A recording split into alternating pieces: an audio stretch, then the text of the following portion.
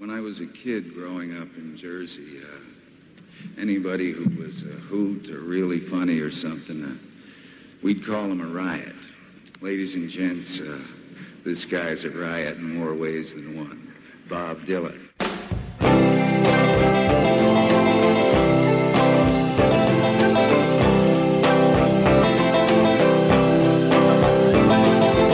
This is Pod Dylan, the show that celebrates the work of Bob Dylan one song at a time, proud member of the Fire and Water Podcast Network. I'm your host of Freewheelin', Rob Kelly, and this is a very special episode of Pod Dylan. We're not talking about a particular Bob Dylan song. In fact, I have a very special guest, musician Emma Swift. Hi, Emma. Hi. It's so great to have you here. I'm very excited to talk to you. It's an absolute delight to be here.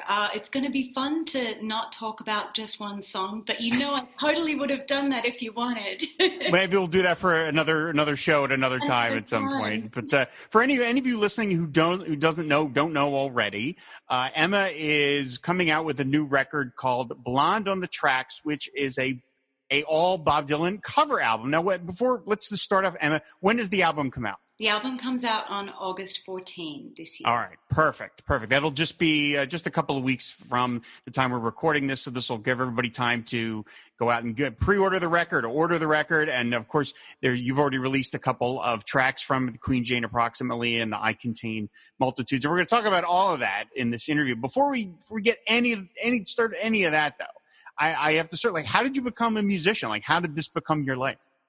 Oh, gosh. How did I become... Go all the way back, Emma. Whoa. So I bought my first guitar, a cheap nylon string acoustic guitar, when I was 15. I'd saved the money from a weekend job. I worked in a local bakery in a small regional town in Australia called Wagga Wagga. And the way, Wagga Wagga is a place in suburban Australia. It's a lot like saying, I grew up in the Midwest in the United States, for kind of context. And my parents, they're not musicians. They're not very musical. They liked playing records, but they didn't really encourage my creativity or anything. So I had to finance it myself. So I bought this guitar and, it was good preparation for the music industry because self-funding is kind of where it's at. This Blonde on the Tracks, the whole record is self-funded and self-released. So I learned the guitar, but I'm a pretty shitty guitar player. What I bought it for, and it's many years since then, but I'm still pretty amateur, let's say. I'm a hack, especially living in Nashville where so many people are great at the guitar. But I basically bought it so I could sing along to the guitar. And I began singing when I was much younger. Singing to me has always been a kind of natural thing. There's not a point in my life where I don't think of myself being a singer. It's something that it's natural to me as walking. I love it. Mm-hmm. It's been a funny journey. And for writing, I'm really interested in poetry and music. So most of the writers outside people like Bob Dylan and Joni Mitchell and all that Laurel Canyon stuff that, if you listen to my record, I'm obviously so very into. I got into poets like Gertrude Stein, Dylan Thomas, and W.H. Auden, T.S. Eliot, Anne Sexton, that kind of stuff. So that's the music and poetry intersection has been going on for me for a while, kind of since those teenage years. But it did take me a really long time to find my feet actually as a songwriter. How did you, when you started it, were you sort of you heard something and you were like, I want to try and do that? Or did that just inspire you to try and do your own thing? Well, I think the first song that I ever heard that made me probably want to be a singer is seeing Sinead O'Connor doing Nothing Compares to You. Oh, yeah. Remember that. In 1990, I was 8, very impressionable age, and watching that music video, and she has this magic single tear that rolls down her face, and I was just transfixed. I thought, oh, man, I want to grow up and I want to sing really sad songs, Janet. So that's something that I really pursued for a very long time. But then, like many people, I grew up in such a a boring and suburban place that my dreams were quite dull and suburban too. Despite loving music, I didn't leave high school thinking I'm going to be a musician. Mm-hmm. I went to college, did English literature, and became a journalist, which is a great career for someone who loves words and super fun, but it wasn't very musical. Right. And it was later that I started songwriting more. In my late 20s, I started listening to a lot of Graham Parsons, and that got me wanting to write songs. And the songs I began with were really not very good, which is such a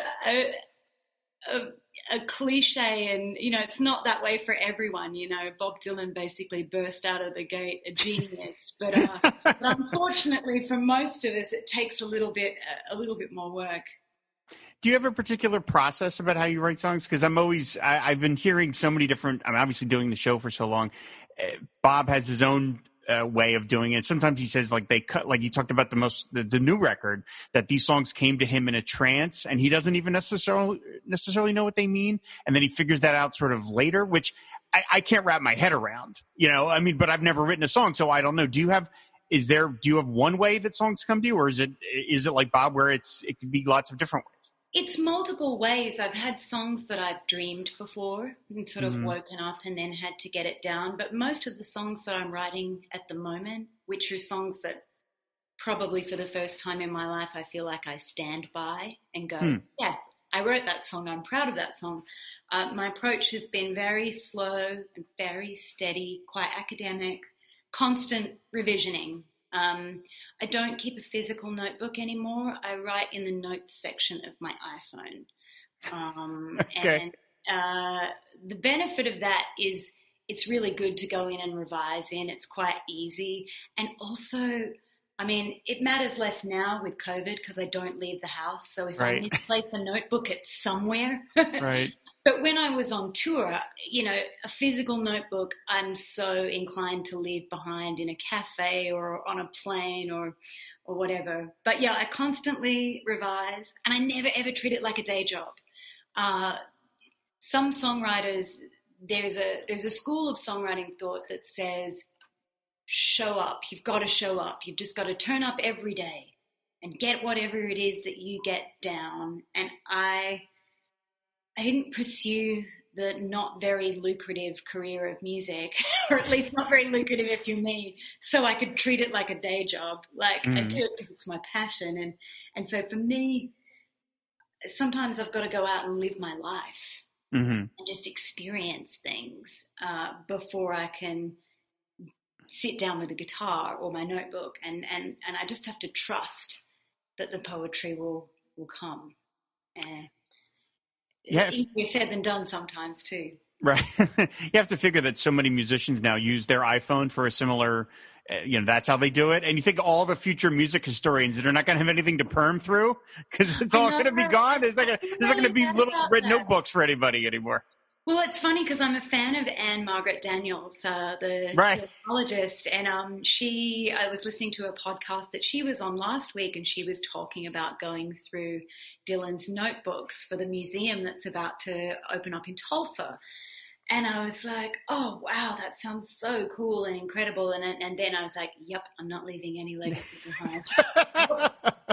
But my approach to releasing this album is very 1992. Like, it's not going to be on streaming services. It's on vinyl, digital download, and cassette.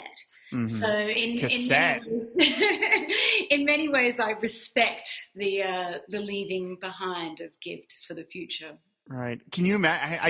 I can't imagine. I can't picture Bob Dylan writing songs on an iPhone. Like, I can't. That makes no sense to me. I can't picture him sitting there with his little sitting there. He's like, yeah. I can't picture. I try not to picture too much about Bob Dylan. I try not to make any assumptions about the man. That's probably a smart move. All right, let's perfect segue because we're here to talk about Bob and your record. So when did you first discover his music?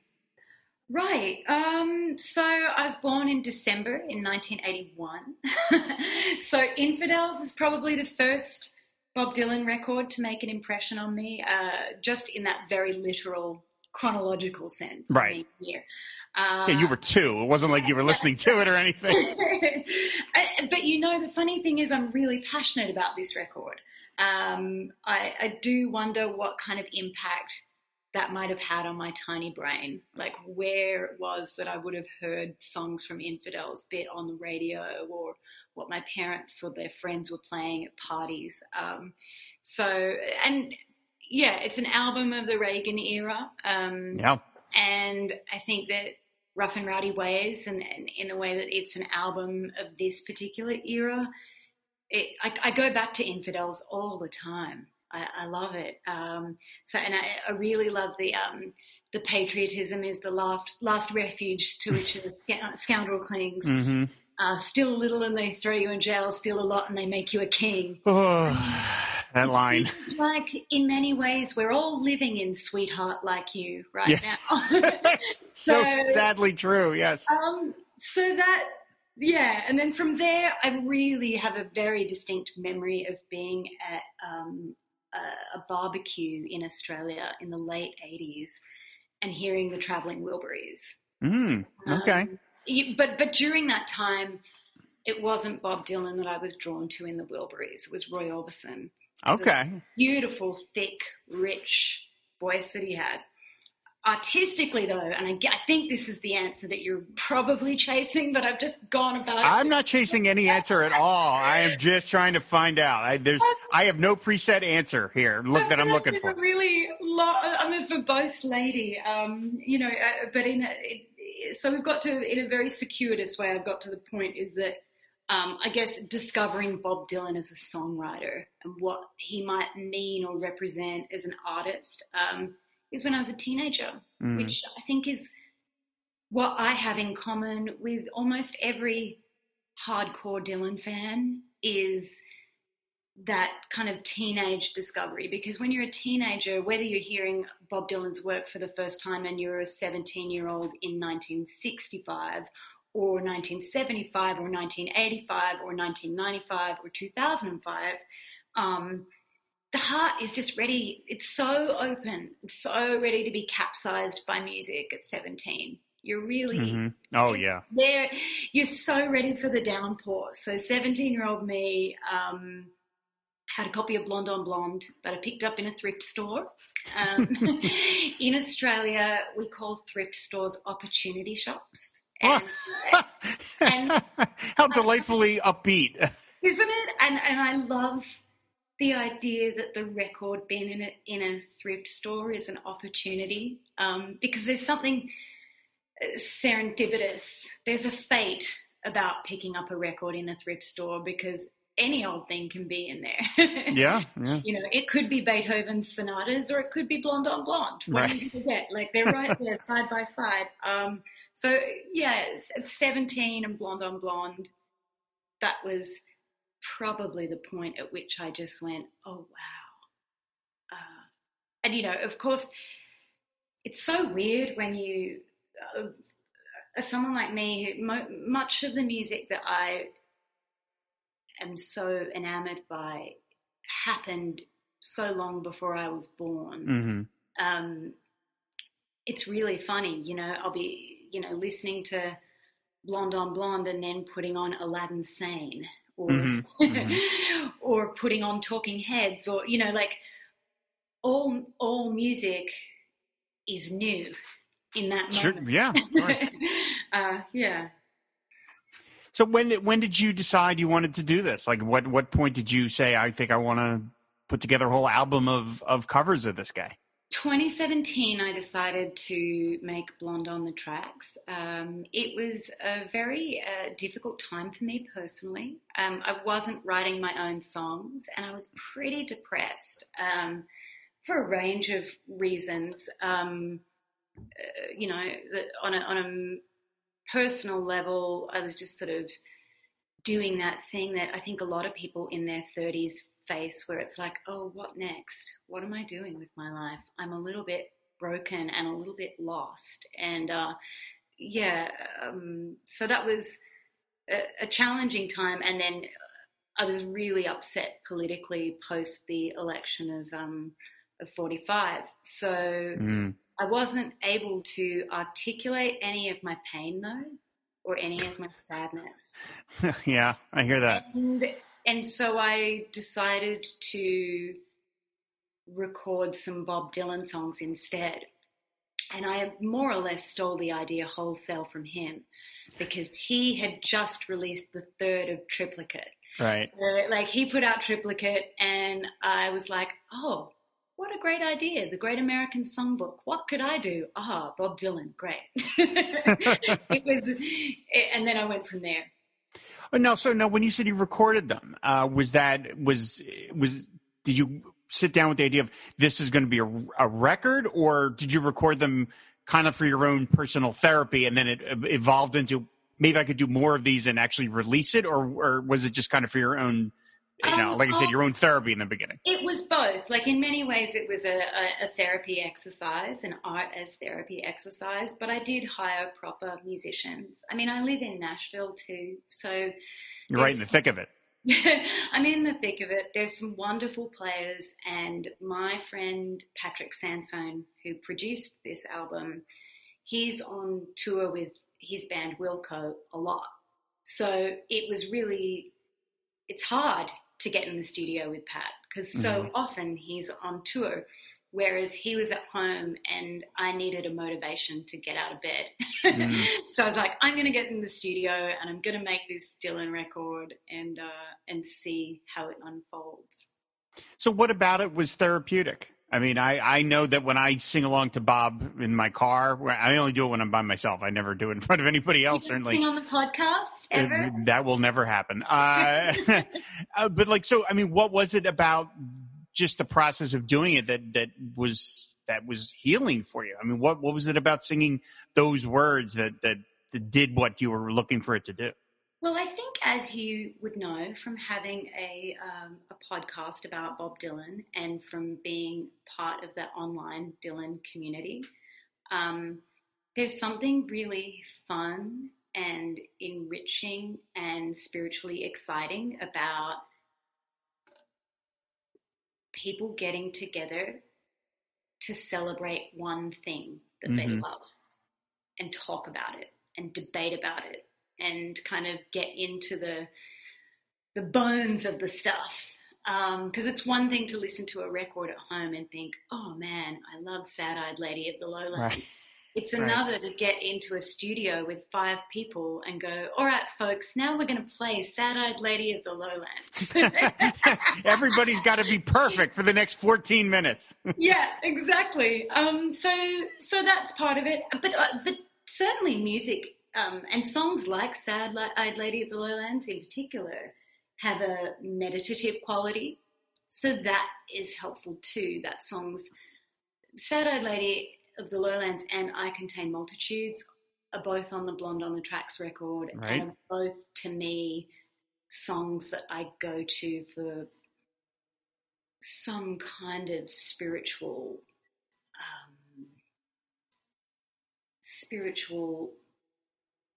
journey, I guess is the word that I'm searching for there. There's something.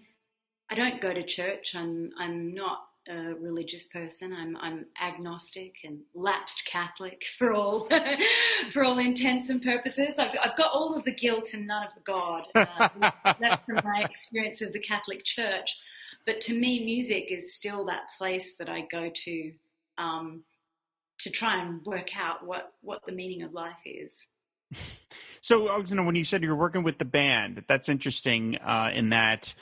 Did you go into the recording not quite having figured out how you were going to approach these songs and you were collaborating with the band, or did it vary from song to song? Like, do you, as a musician, when you hear some of these songs, do you sometimes say, hey, I know a way into that, and that's not the way he's doing it? Or, that could be true of any song, really. I mean, as a musician, you probably have an insight into in a way to do something that the rest of us people don't, because we're not musicians. I'm not a planner. Okay. And planning things is a very fast way to make something unfun Okay. No day job. So while I had chosen the songs that we tracked in the studio, I didn't have a rigid idea about how those songs might sound. Okay. And neither did Patrick, the producer. I mean, aside from sort of putting my voice out front and center, in terms of the instrumentation and the tempo, that was all something that we worked out as we went along. Okay. It's going into the studio is I like the mystery of it. I wouldn't want to go. If I knew before we recorded Queen Jane approximately that we were going to do it like the Byrds and put a 12-string Rickenbacker on it, that I would have thrown doubt on that idea. There would have been something in me that was like, nah, I don't want to do that. Whereas if you just let the ideas come to me, it's much more interesting.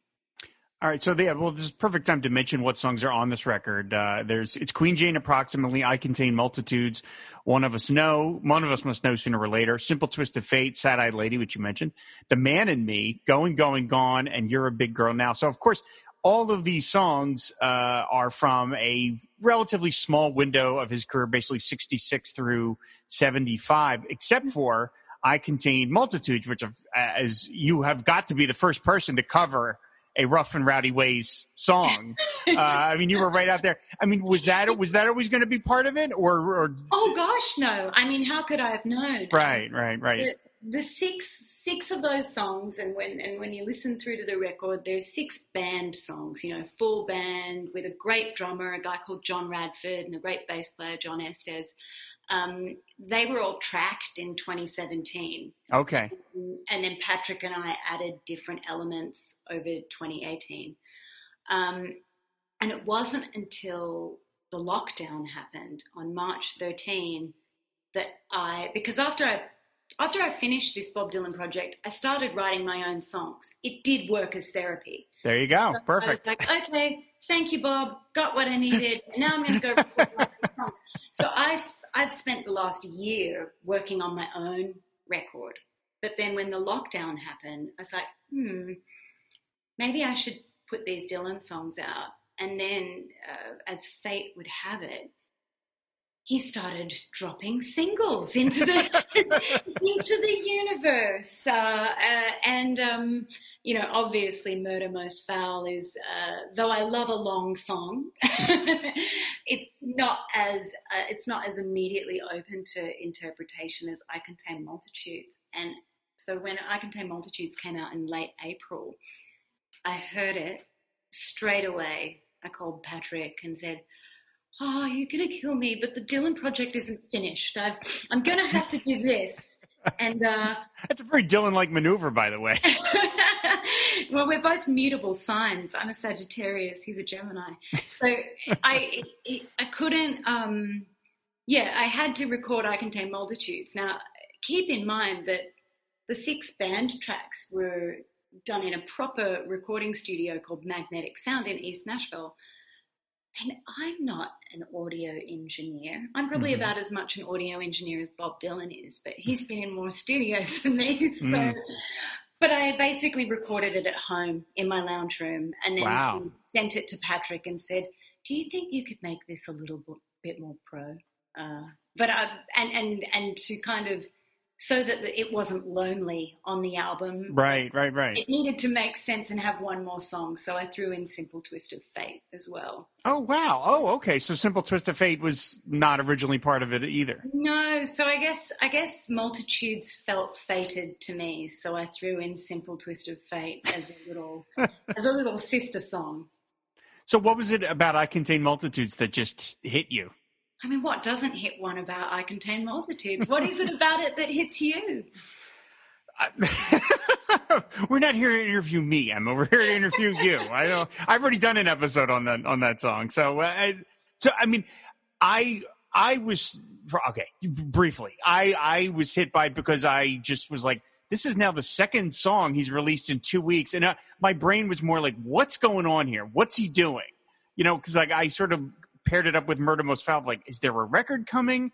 I mean, I appreciated the sort of just kind of simple, the sort of like thinking out loud approach to it of being, though it was so open, of just like, it's and I mentioned on the episode that I did with the late great Tara Zook, my dear friend, where I mentioned like there's that part in that song where he says, I'll show you my heart, but not all of it. And the way he says that, it almost seems like he just thought of that line as he was recording. And of course, I doubt that was the case, but it sounds like only the hateful part. Only the hateful part, yeah, but not all of it. Yeah, it's almost sounds like you're in somebody's head, and he's just somehow being able to put it down into music. And I thought that was remarkable that he can still sound that like that off the top of his head. Like he's not just, you know, these aren't words that he's written, which we know he has. But it's just the fact that he can still pull that off. So anyway, I'm already going on too long. So what was it for you about that song? I mean, it's a very immediate and fresh sounding song. I mean, that's the first thing that comes to mind. And then on the deeper level, to me, it's a love song to music and poetry and visual art and everything that he holds, or at least claims to hold dear in this particular piece of music. The best Bob Dylan songs to me are the ones that make me laugh and make me cry at the same time. It's like good Shakespearean tragedy or comedy. There's elements of both. And so I drive fast cars and I eat fast food. Like, I just cracked up when I heard the first line. And I paint landscapes and I paint nudes. Like the way he sings nudes, I'm like, yes, Bob, this is great. This is what I signed on for when I became a card-carrying member of the Bob Dylan fan club. But it's a really moving song. And I've got that deep, you know, I majored in English literature. I'm such a cliche. I've got that deep love of poetry going on, and I really enjoy it when songwriters talk about poetry in their songs. It's something that I'm trying to do in songs on my new record, and it's just very fun to me. It's boring to me when musicians only ever talk about other musicians. You know, right.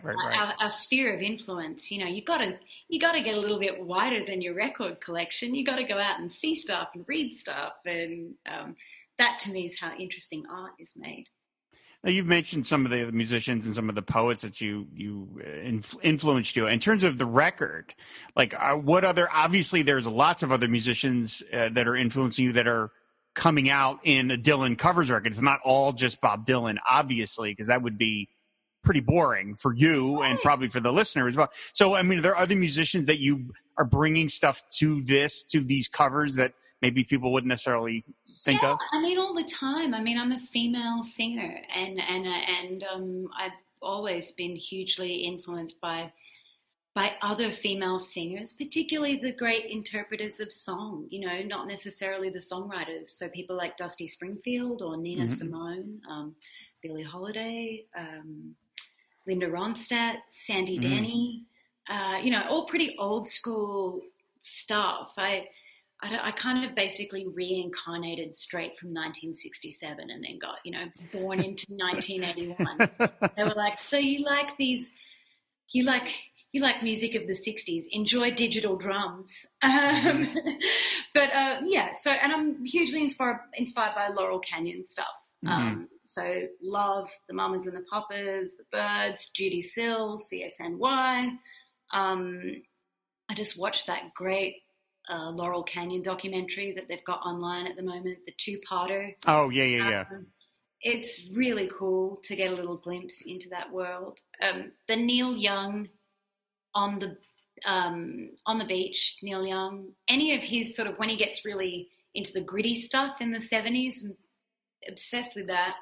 But I guess I should say that, you know, I'm not totally old-fashioned either. I like a lot of newer things, but though when I immediately go to think of newer things, I go back to the 90s, and that was only 30 years ago. Oh, I'm so old.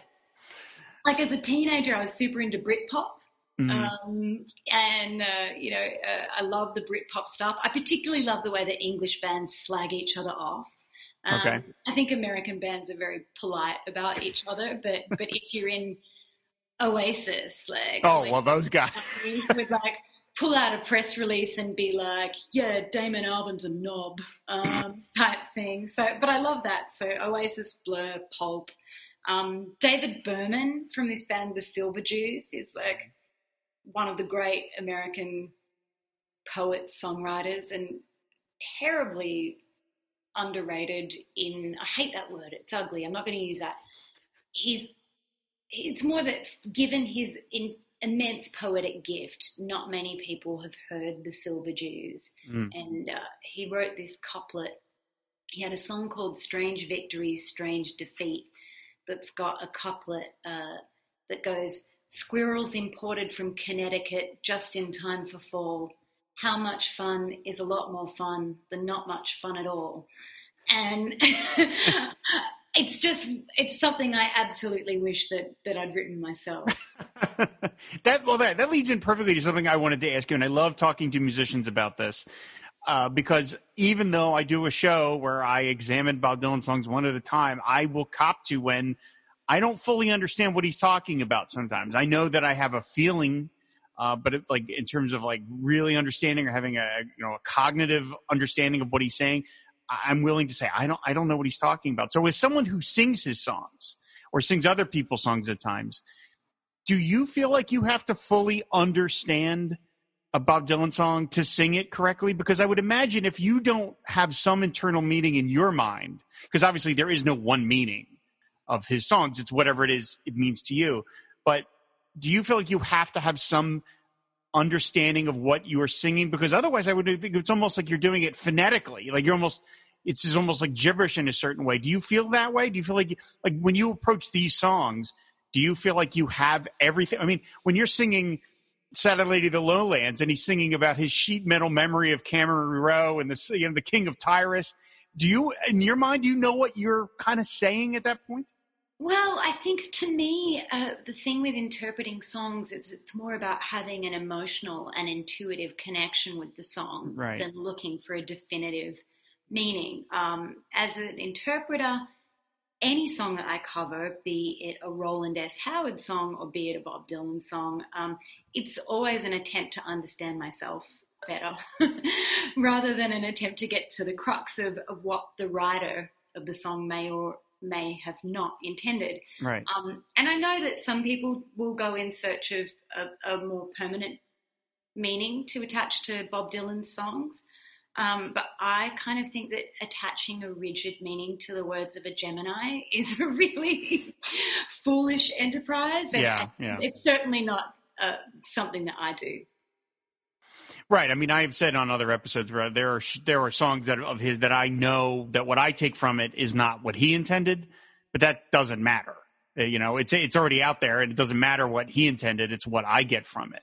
That's exactly right. I mean, once it's left the artist's sort of right. It's out of his or her hands at that point. Yeah, it's up to you to what it may or may not mean. So how did you decide on what songs to go after? I mean, some of these I don't know, not the word impressed is not the right word, but surprised. I mean, Going, Gone from Planet Waves. That's not a song I don't think really many people cover. The Man in Me, maybe it's a little more famous now because it's been in movies and stuff. But how did you arrive at some of these songs? Because so many people have recorded Bob Dylan songs.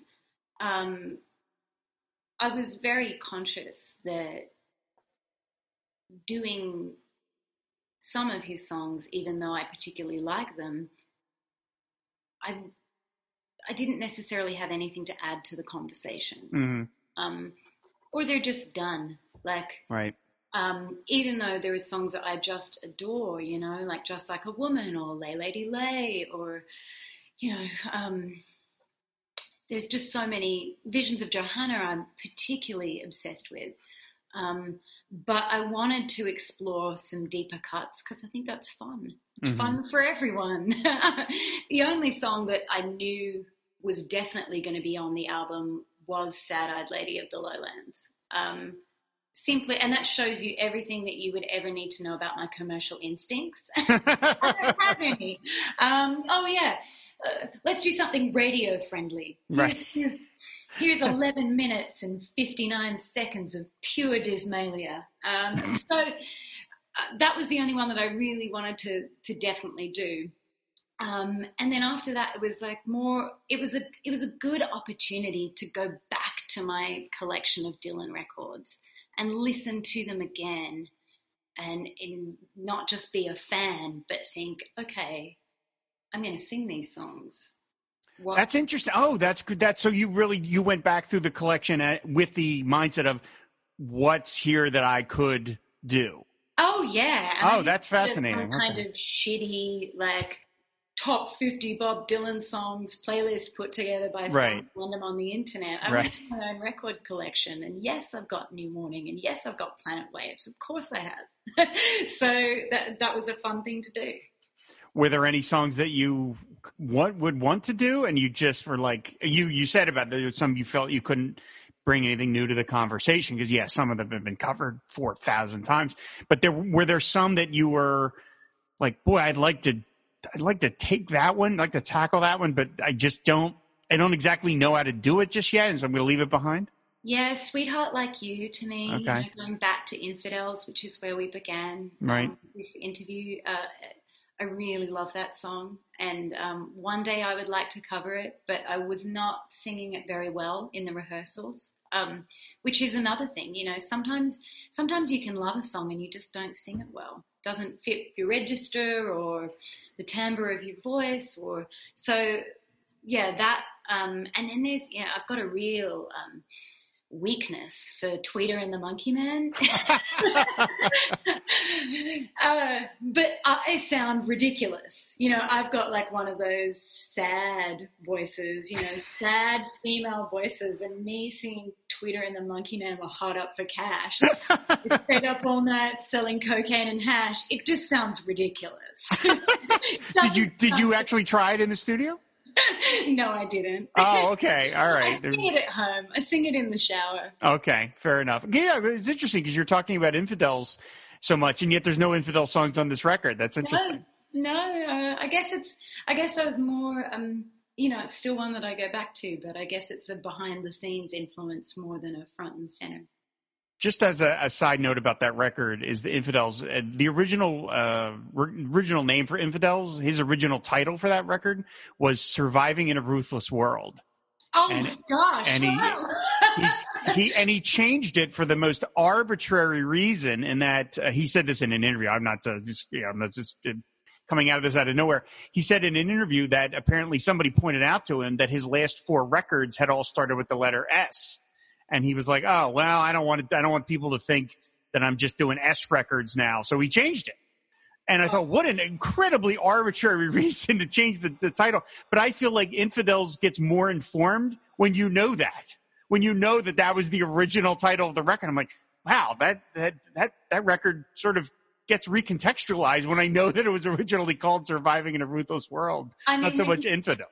When you think about the era that we live in, from when Bob Dylan first started making records to today, all of his albums could be called Surviving in a Ruthless World. That's a good point. They're all kind of that. One way or another. But I love that that's the working title for Infidels. Yeah, that's, I feel like in another universe, in an alternate universe, the better universe where 2016 didn't happen.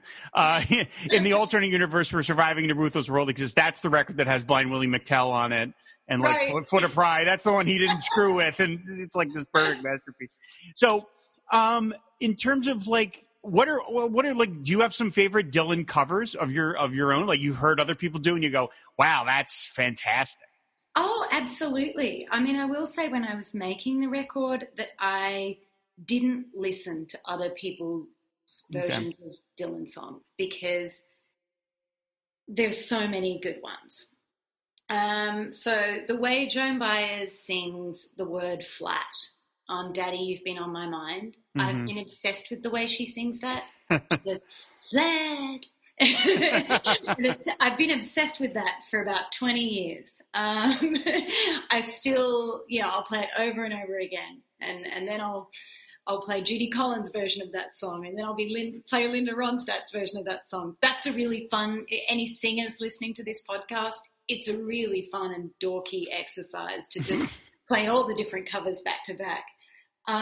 Marianne Faithfull's version of Visions of Johanna and her take on It Takes a Lot to Laugh and It Takes a Train to Cry. I'm a very big Marianne Faithfull fan, not just of her folky stuff, but I'm super into the Broken English record, the kind of really rough, why'd you do it era Marianne I'm super into. So I love her versions of the songs. Her voice is always heartbreaking to me. I don't know if you've ever seen the Charlie Brown Peanuts comic strip where there's the record player and they play this sad song and they go, oh, that was really sad. And then they go, yeah, play it again. That's me, basically. That's my modus operandi. I get a lot out of songs that make me cry. Right. So Nina Simone doing I Shall Be Released. Oh, yeah, that's great. Gillian Welch, I saw her performing Tambourine Man at the Newport Folk Festival a few years ago, and that was incredibly moving. She really sang it with so much reverence and so much love. And I think that's probably more than having an idea about what a song means. Mm-hmm. If you can sing a song with reverence and love, that's just as important. And Gillian Welch really did that. One of the things that listening to your record did for me is it made me recall my all-time favorite Bob Dylan cover, which is by it was done live in 1992 for the 30th anniversary concert that he did.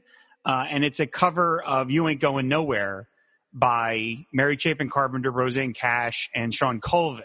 Wow. And I was at that show, and it remains my favorite cover of a Bob Dylan song ever, because it does have that reverence and it has that joy to it that is just, it's like these people sort of, it's implicit in the performance of, isn't this such a wonderful song and we're all sharing this moment together. And I got a lot of that from your record because, like, specifically like Queen Jane Approximately, I love that song of his. It's one of my favorite songs off of Highway 61, but the way that he sings it, the way that he sort of almost spits it out a little, it's a very harsh sounding vocal. Even though the lyrics are meant to be a little more on the gentle side, it's kind of, the more gentle version of like a Rolling Stone. But he sings it in a kind of harsh way.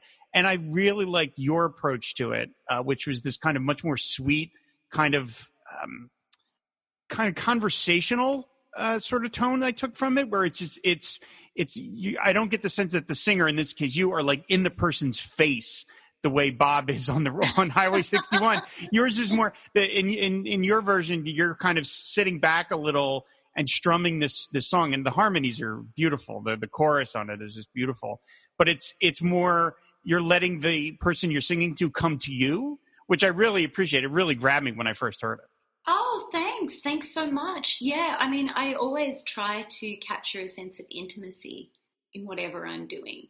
My music is really, it's very much made for coffee shops and small clubs. Like, I'll never be like a rollicking stadium rock thing. So like, the idea of me spitting out Queen Jane Approximately, it doesn't work. I mean, I get angry about stuff, but I don't have that level of acerbicness to bring to a performance. You're not going to be playing the Wagga Wagga Hujo Dome at some point? Oh, totally. 40,000 people and you're screaming out the words and stuff like that. Right. It's not going to be happening. Okay, it's good to know. But I think, and something else that your record made me think about, that cover that I just mentioned, is a lot of the songs that you picked are very specifically from a male point of view in terms of the pronouns. And while that's not anything anybody remarks upon anymore, and one of the things I liked about the cover of You Ain't Going Nowhere is there's the line in that song about, tomorrow's the day my bride's going to come. And that song in that instance was being covered by three women, and they didn't change the line. They left it as my bride's going to come. And I like that. I like that they just left it alone, because it's like, who cares? What difference does it make at this point? You know what I mean? You don't have to change things. And I liked that so many of the songs you picked are sort of specifically from a guy writing it and singing it, and yet that's not what's going on in this instance. Well, all the songs remain sung from a female perspective when I do that. I mean, Right. I didn't want to put a heteronormative context on Right. the record. That's certainly not what I'm about in my life or in my art. Right. And as you say, like, I think that changing the pronouns, I mean, it didn't make sense to me. It seemed like a very dated Yeah. way to do it. But certainly I did choose songs because I wanted to use those pronouns. Mm-hmm. So I wanted to sing "You're a Big Girl Now." Right. I wanted to sing "The Man in Me." Right. Because I'm very interested in the exploring of the masculine and the feminine within. And we've both got, you and I both, all people, male, female, non-binary, have masculine and feminine energies working at play within each other all the time. Right. And I wanted to, I guess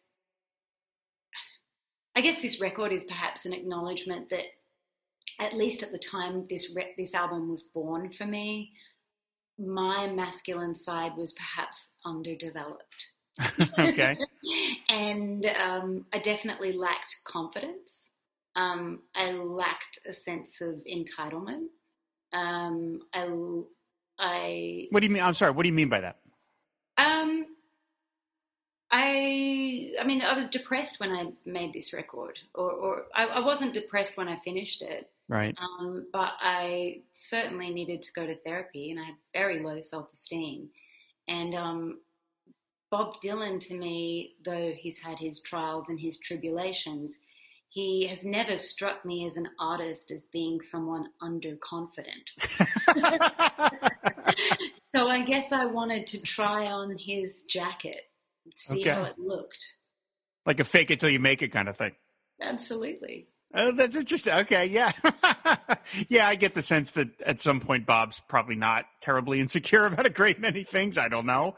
But yeah, that's probably a safe bet. So, and something else I wanted to ask you about, again, you're a professional musician. Now, we all know that Bob is not particularly sacred towards his own songs, sometimes almost perversely so.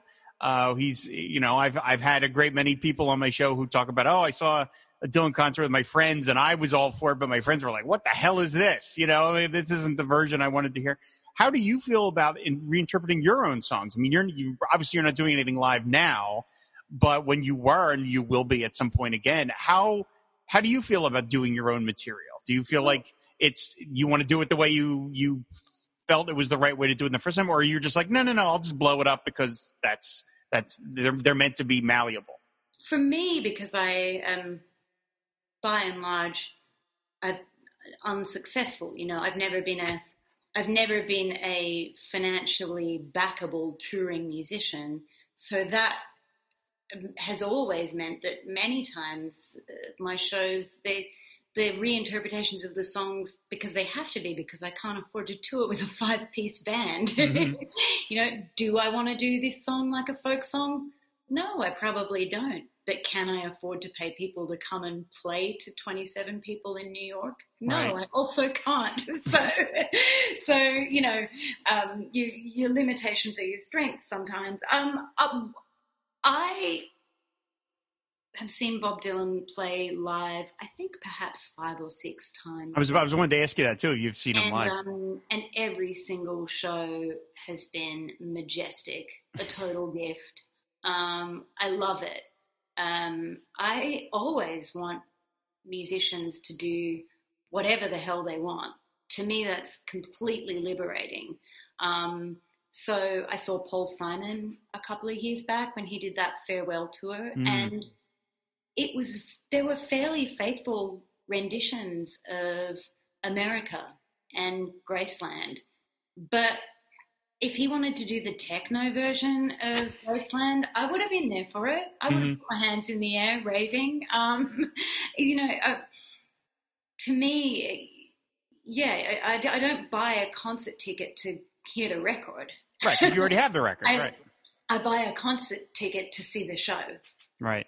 So, yeah, right. So you're whatever this person wants to put out in this particular moment, that's what you're there for, not so much, the jukebox or whatever. I'm there for the communion between the artist and the music listener. That I'm there for that sacred church-like element of going to the show. And if the preacher up there wants to preach in a particular way, I'm ready to download it. I'm very much do what you want. I'm here for it. I'm a fan. So when you've seen Bob live, do you just took it in as a fan, or are you analyzing it on some level, on a musical level, because you have that background and you've sang his own songs, but you do your own songs? Are you able to just turn that off, or do you try to turn it off? It's kind of like how people that are doctors that watch doctor TV shows are like, that's not the way that works, or whatever. The rest of us don't know. Yeah. Do you just enjoy it as a concert and you just forget all that? Well, I mean, there are definitely some shows that I've been to, not Bob Dylan shows, but as a musician, you can't help but go to a show and kind of go, how did they do that? Mm-hmm. And, what's going on here with the lights? Where did they get that guitar player from? A lot of it for me has always been about the economics of it. Like, I will... when I'm watching a 7-piece band play to 200 people, because I love indie rock, I go to a lot of indie rock shows, I'm like, okay, where are they staying tonight? Are they in like a sketchy Red Roof Inn somewhere, like on the outskirts of Murfreesboro? Like, have they been fed? Have they been watered? My maternal side stuff. Right. Okay. Obviously, when you're seeing someone like Bob Dylan, who's had a lot of success with his songs, you don't worry so much. I'm sure he's staying at a very nice hotel. I don't feel like Bob Dylan's like band mom. Like, right. I wonder if he's okay. But no, so I'm into just the experience of it, but just staying in the moment as much as possible, and that means like I'm not one of those people who goes, okay, he just played this and now he's playing, I'm not one of those. I don't go to shows and I record them, and I don't go to shows and then write down the set list. The 5 or 6 shows that I've been to, outside of a handful of songs, I probably couldn't even tell you what he played anymore. Mm-hmm. It's not the way my mind works. But I do, like many of us, I go to gigs for the community experience. Mm-hmm. And so I'll talk to my friends about it afterwards and have a lot of fun. I have to tell you that I'm old enough that I was going to see Dylan concerts before the internet. Yes, ladies and gentlemen, there were things there.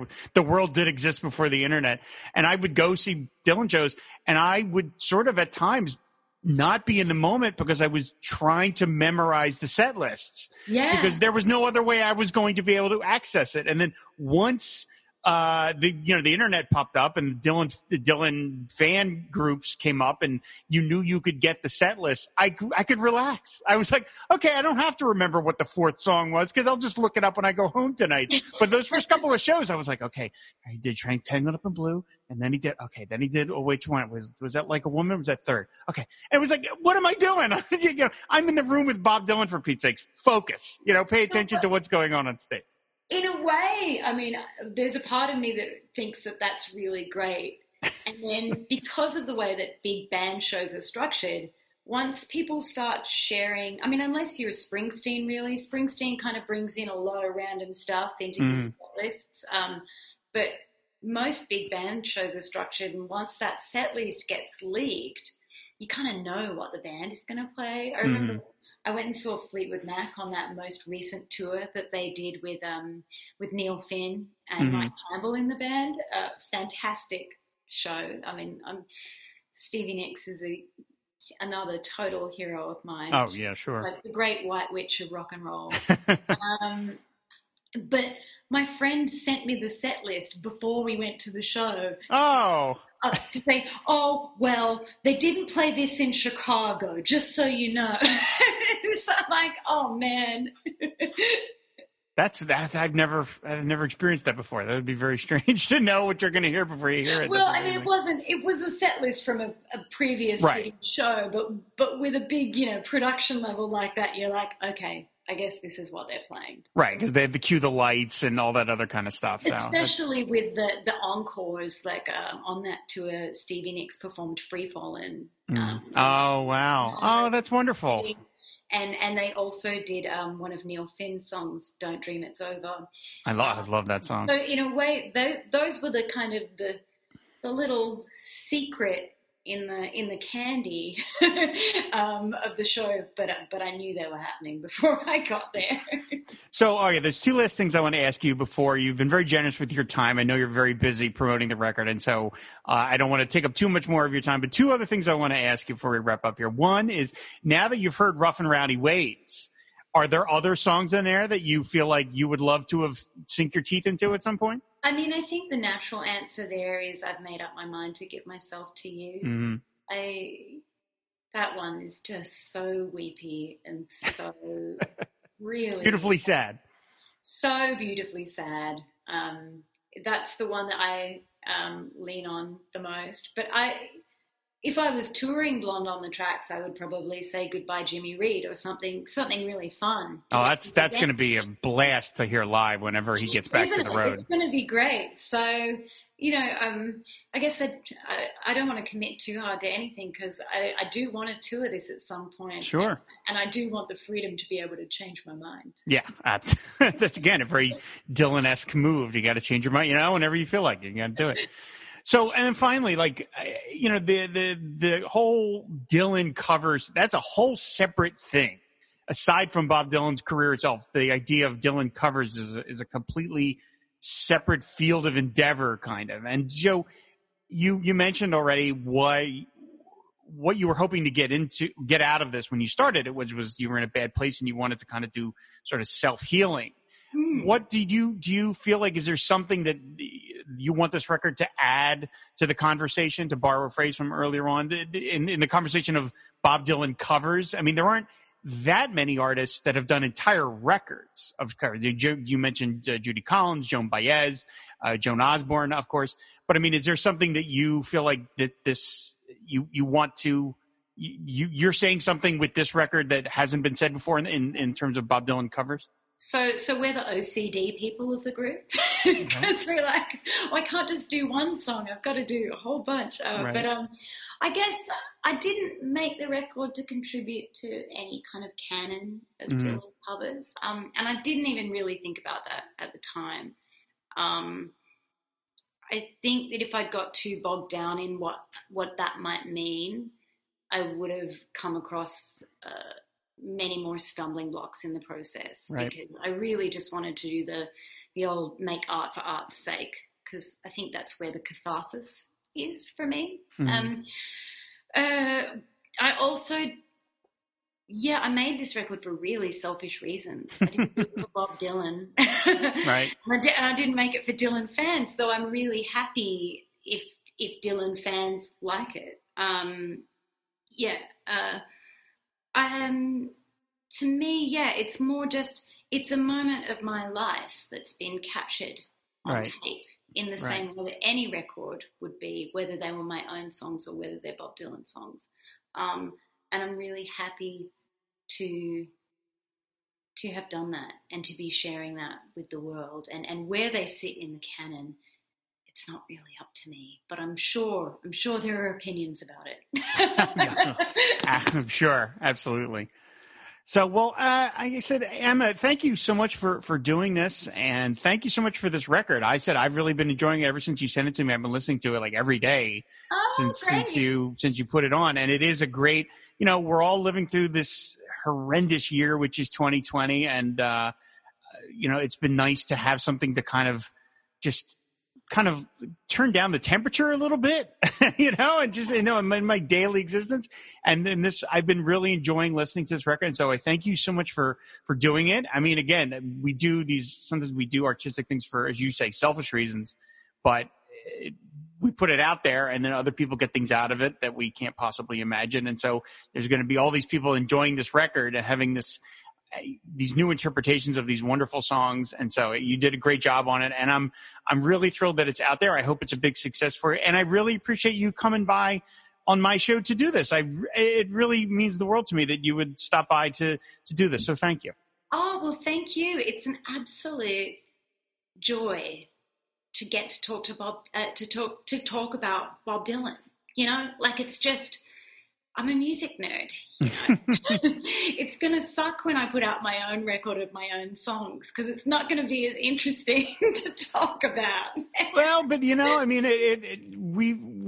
I've talked about on the show about you can see these periods through his career where he's gone back to the well to sort of, I think probably, I mean, not that he's necessarily ever said that, but you can interpret it that when he did the folk records in 92 and 93, and then all of a sudden, boom, a couple of years later, his time out of mind. You feel like, and he's sort of like going back and reinvigorating himself. And he did that with the Sinatra records. And now there's this new record. And that's what you did, except you're going to the Dylan songbook. And so it's this constant renewable source that's just unbelievable that it's all out there. And it did what you wanted it to do. And now it's got you songwriting again. So it's like, thanks, Bob. Yeah. He's always been there for me and for you too, I'm sure. Absolutely. So again, thank you so much, Emma. I really appreciate it. Why don't you tell people one more time where they can find you on the internet and when the record comes out? Oh, right. So I'm in lockdown, like so many of you. So the internet is the only place that you'll find me. You can find me at emmaswift.com. You can find me on Instagram and Twitter. I've got lots of, if you want to get a glimpse of my grumpy old crone persona, Twitter is a good place to go. And all those places. And the record's available online at my website and also available at Bandcamp. All right, fantastic. Like I said, we will have those links in the show notes, of course. If you want to follow this show, you can subscribe to it on Spotify, on Apple Podcasts, and on Stitcher. All the back episodes are on our website, fireandwaterpodcast.com. We're always talking Bob on Twitter, which is at pod_Dylan. And then finally, you can support the Fire and Water Podcast Network over on patreon.com/FW Podcasts. So a big thanks to Robert Ward, Steve Cronin, Patrick Carroll, and another supporter who will remain masked and anonymous for their support of Pod Dylan. So that's going to do it, everybody. Thanks so much for listening, and we will see you later. Bye-bye.